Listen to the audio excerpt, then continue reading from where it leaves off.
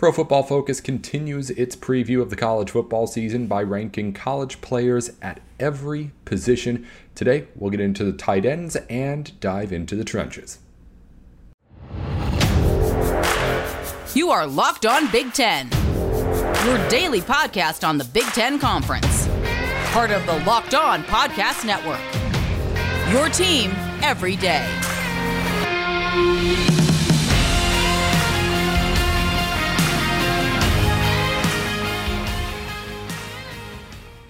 Welcome into Locked On Big Ten. Everything you need to know going on around the Big Ten Conference every day of the week. Coming up in just another week here when August starts up. We'll be back Monday through Friday. But until then, at least 3 times a week, of course, here during the off-season months. I'm Nate Dickinson. Thanks for tuning in and making us your first listen every single weekday. And today, Pro Football Focus is the place to go for advanced stats if you ask me. The way that Chris Collinsworth and his team have put together his analysis is remarkable, and if I want to know who is really the best of the best in some of the spots where it's not always quite as obvious, Pro Football Focus is, I think, the best resource. And you're going to see some of those positions in what we're going over here today. PFF has been releasing the top players at each position in college football based on both rankings and projections and stats before.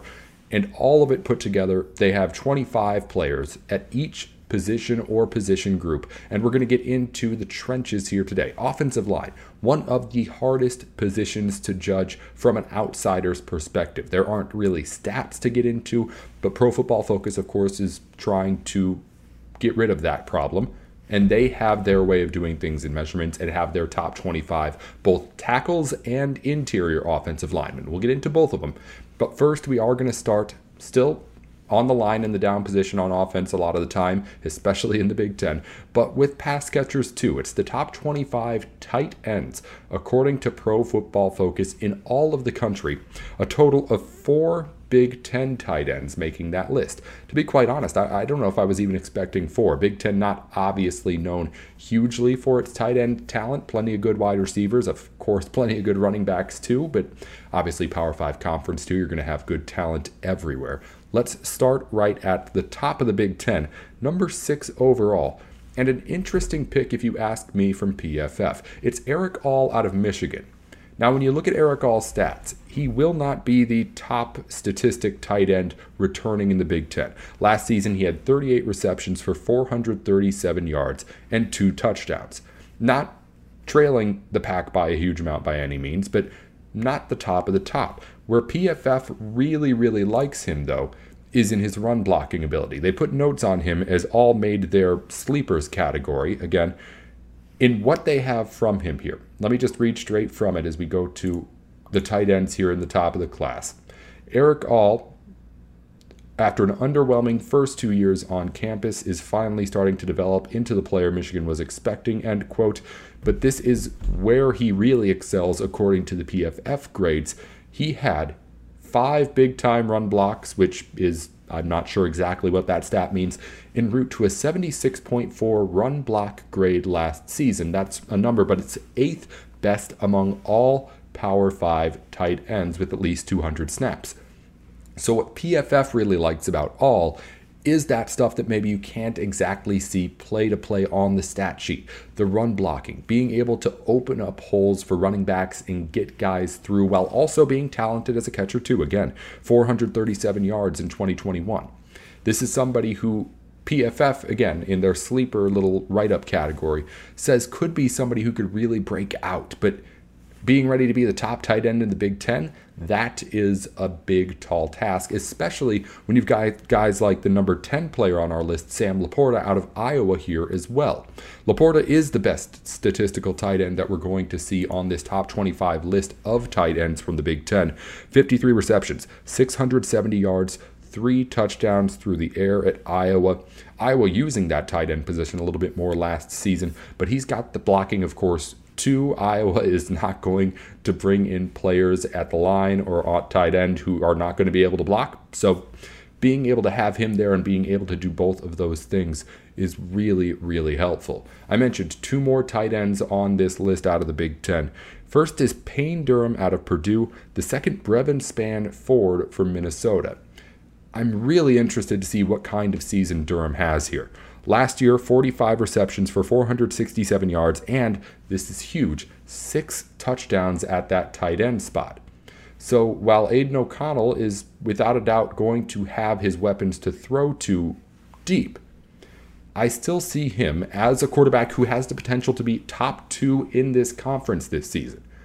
He's somebody who I think is going to, with maturity, which is what a lot of people are banking on from him, be able to be more consistent as a passer if he goes to a guy like Payne Durham more often. He comes in at number 17 on this list of top 25. And I think that if you're able to combine him with the rest of this potential in the Purdue offense, I mean, Durham may be, aside from O'Connell, of course, as far as O'Connell's weapons and reliabilities go, the most consistent player out there to be able to go for, of course, the check down, the over the middle stuff. You know how tight ends receiving works. But with him, I think there's a potential there to really break out and become like a top 10, top 5 tight end in this class. Aidan O'Connell's going to be good. He's going to want to be smart. He's going to want to go to players he can rely on to catch the football. Obviously, Purdue has been plenty of a big shot offense out there too. We've seen that a ton from Jeff Brom teams and from Aidan O'Connell as well. I don't think there's going to be a lacking of that this season by any means. But when it comes to Purdue trying to get over that hump, when it comes to Aidan O'Connell trying to get over that hump, I think a guy like him, a guy like Durham, could be the key to really, really unlocking that next level. Maybe even not like what Durham does per se, but what Aidan O'Connell is able to unlock and what he can do with him. Because it's been that knock on O'Connell, is that the consistency hasn't been there. Big arm, big plays. We've seen the flashes. We've seen what he can do against Big Ten defenses. But we haven't seen him be able to be quite as consistent with that big air offense as you would like to be if you're a Boilermaker fan. So, if you go to a guy like Payne Durham more often, I think he could be a huge, huge player that ends up being more than just that red zone target that he was last year with the 6 touchdowns. That doesn't go away, of course. But when you see 467 yards on 45 catches, I think that receptions number could go really, really up. For example, he wasn't lacking behind either. 53 was what Laporta had with his 670 yards, so only 8 behind. But I think that even bigger roles could be in his future for Purdue this season. Final player on the list is out of Minnesota, Brevin Spann-Ford, who, quite honestly, he comes in at number 20 out of 25, 23 receptions, 296 yards, and a touchdown last year. I see him being able to do the same kind of thing. Maybe even to a bigger degree, because Minnesota in previous years has had all the weapons, right? I'm talking Chris Autman-Bell. I'm talking Rashad Bateman. I'm talking Tyler Johnson before that. Tanner Morgan, while again a very experienced quarterback, and maybe I would argue has shown a little bit more consistency than Aidan O'Connell, even though he hasn't been able to do the big things that O'Connell has done.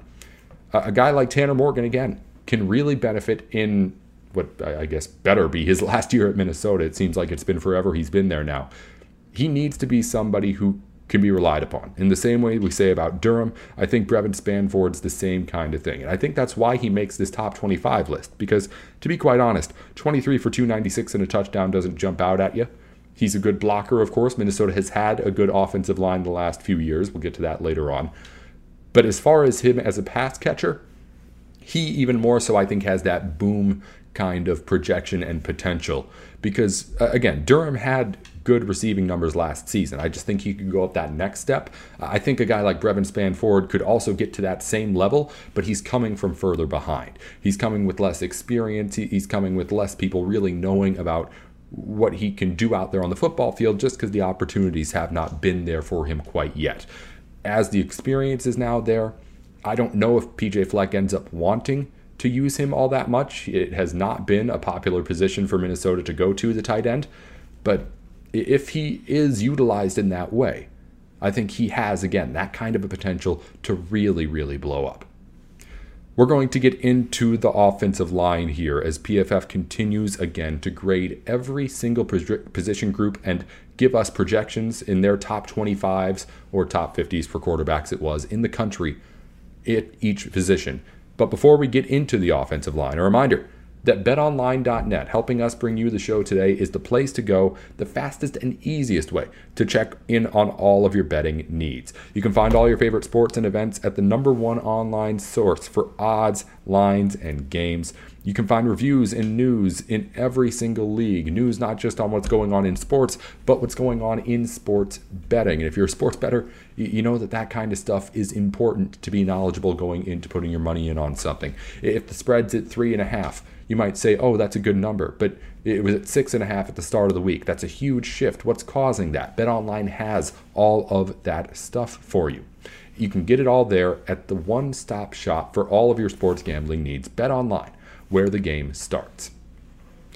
So the offensive line was split into 2 posts by Pro Football Focus here. Offensive linemen on the outside and then interior linemen as well, ranking top 25 in each. I'm going to go into each individual section and then also give you combined numbers for teams too, because that's what really matters. Of course, a unit on the offensive line. You're only as strong as your weakest link there. And we'll start, of course, with the Ohio State Buckeyes, because why wouldn't we?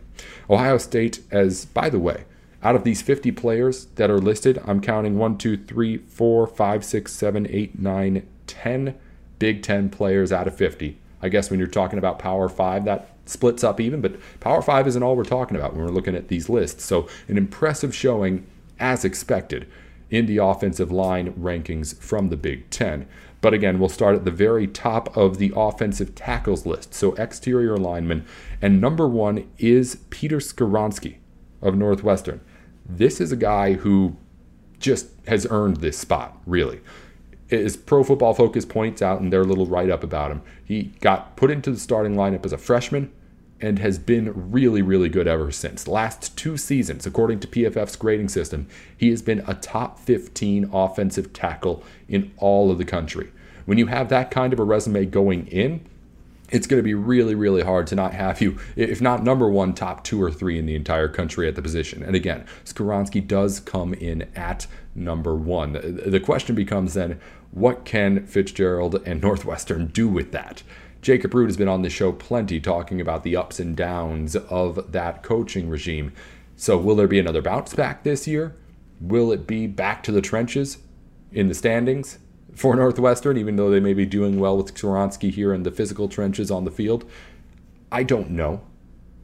But as far as I'm concerned, if Northwestern's going to be successful, it's going to be largely in part because of this kind of a player who, again, does it every single play. Linemen are unique like that. Not to get too far off topic here, but linemen are unique like that in that you really can only mess up a couple of times every game, right? Like major mess ups. Like if a wide receiver misses out on a route, yeah, you're going to get burned some. Coach will have something to say to you, I'm sure. But that happens. Missing catches happens. Just bad jumps for balls happens. Again, just to stay with wide receivers. Missing the hole as a running back, it happens. It's not quite as excusable if you're an offensive lineman. You're expected to make that block, make your steps every single time. And when you don't, it becomes blaringly obvious. One, in how badly you get beat, but then also your quarterback usually doesn't end up quite as clean as he was if you're not making clean blocks. So Skoronski, again, just model of consistency, no-brainer kind of pick to make this number 1 spot on our list. And the next school, of course, we have to get to is Ohio State. DeJuan Jones, Paris Johnson, number 2 and number 5 on this list. I'm going to go ahead and skip to interior linemen. Ohio State puts 2 on that list as well. Luke Weipler and Matthew Jones, both of them, all of them, 4 players from the Ohio State Buckeyes make the top 25 on either exterior or interior linemen. So that's 2 tackles, a center, and a guard. 4 out of 5 offensive line positions for Ohio State, according to PFF, are among the top 25 in their position groups in the country. This is what makes Ohio State different. I firmly believe that an offensive line is something that can be molded by a coaching staff.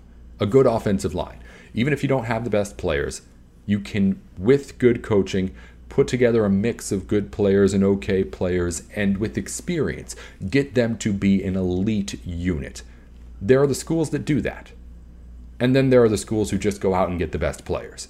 Ohio State has always been that in the Big Ten, and it is never more obvious than when you look at these offensive line rankings here. Again, 4 players there. Number 2 and number 5 offensive tackles, and number 6 and 16 interior linemen as well. That guard, Matthew Jones, I think he may have been second highest guard in all of college football, because the interior linemen are built up into guards and then centers. So it was actually 5th best offensive lineman, according to the top 25. So a mix of just really, really good players when you combine it with everything else Ohio State does. I mean, we'll get to this in a second, but Ohio State has 4 offensive linemen. There's only one other school with multiple offensive linemen on this list. Ohio State dominates this.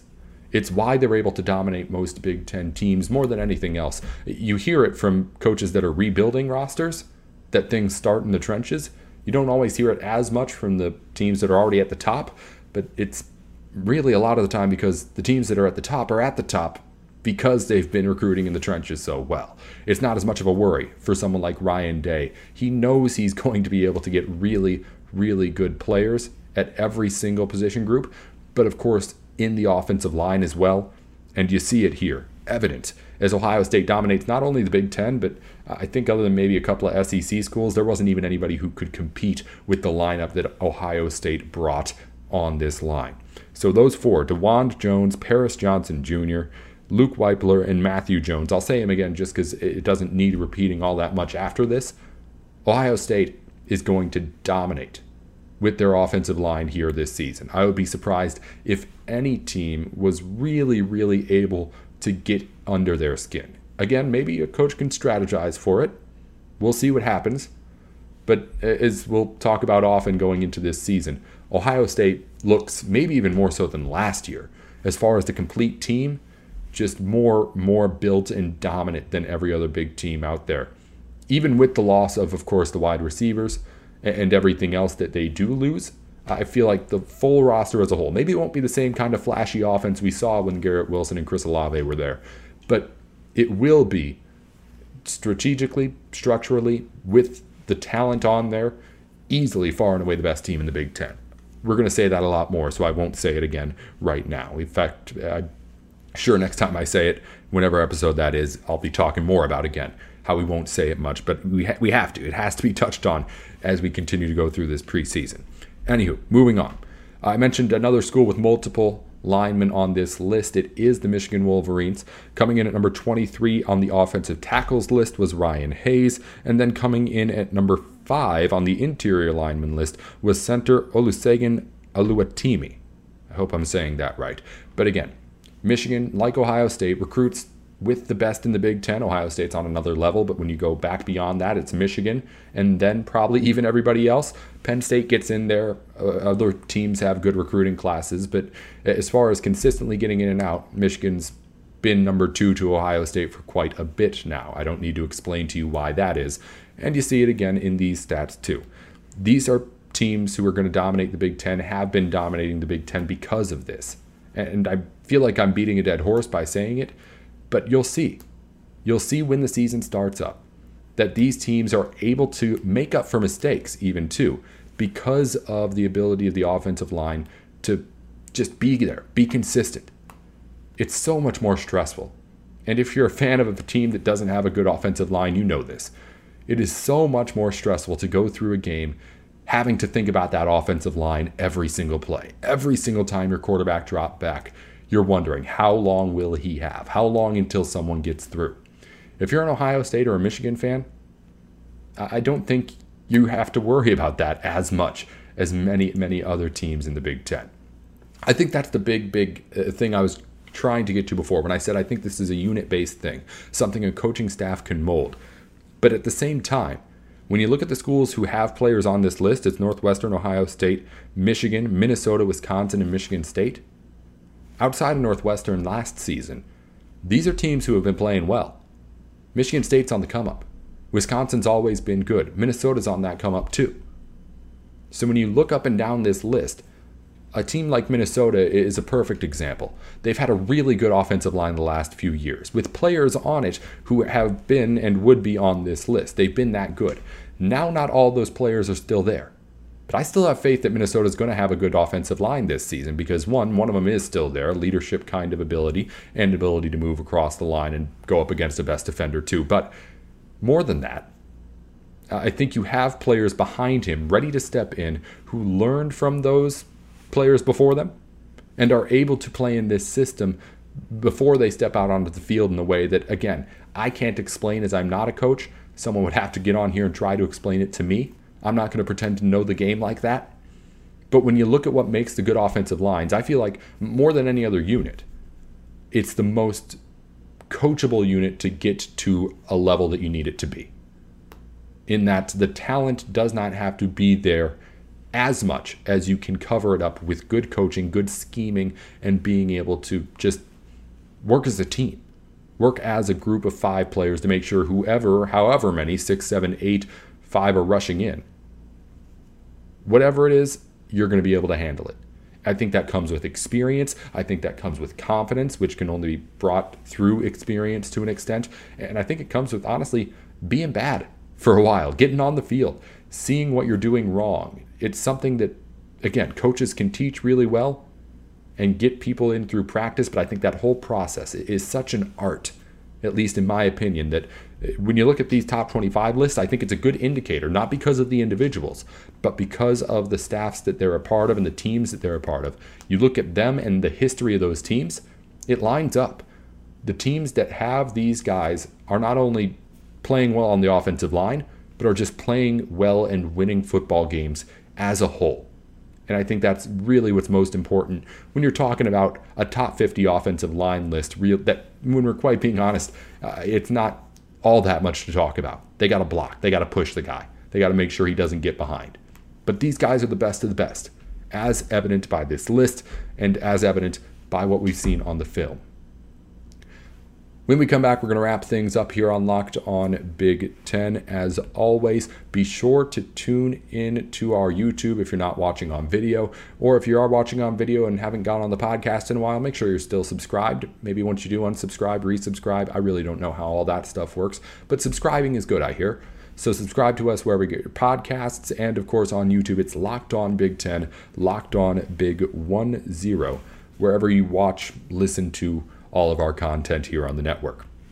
Also, as we have gone through the week, we have been giving you the BetOnline top 50 most valuable players in the NFL in the preseason, according to the odds makers.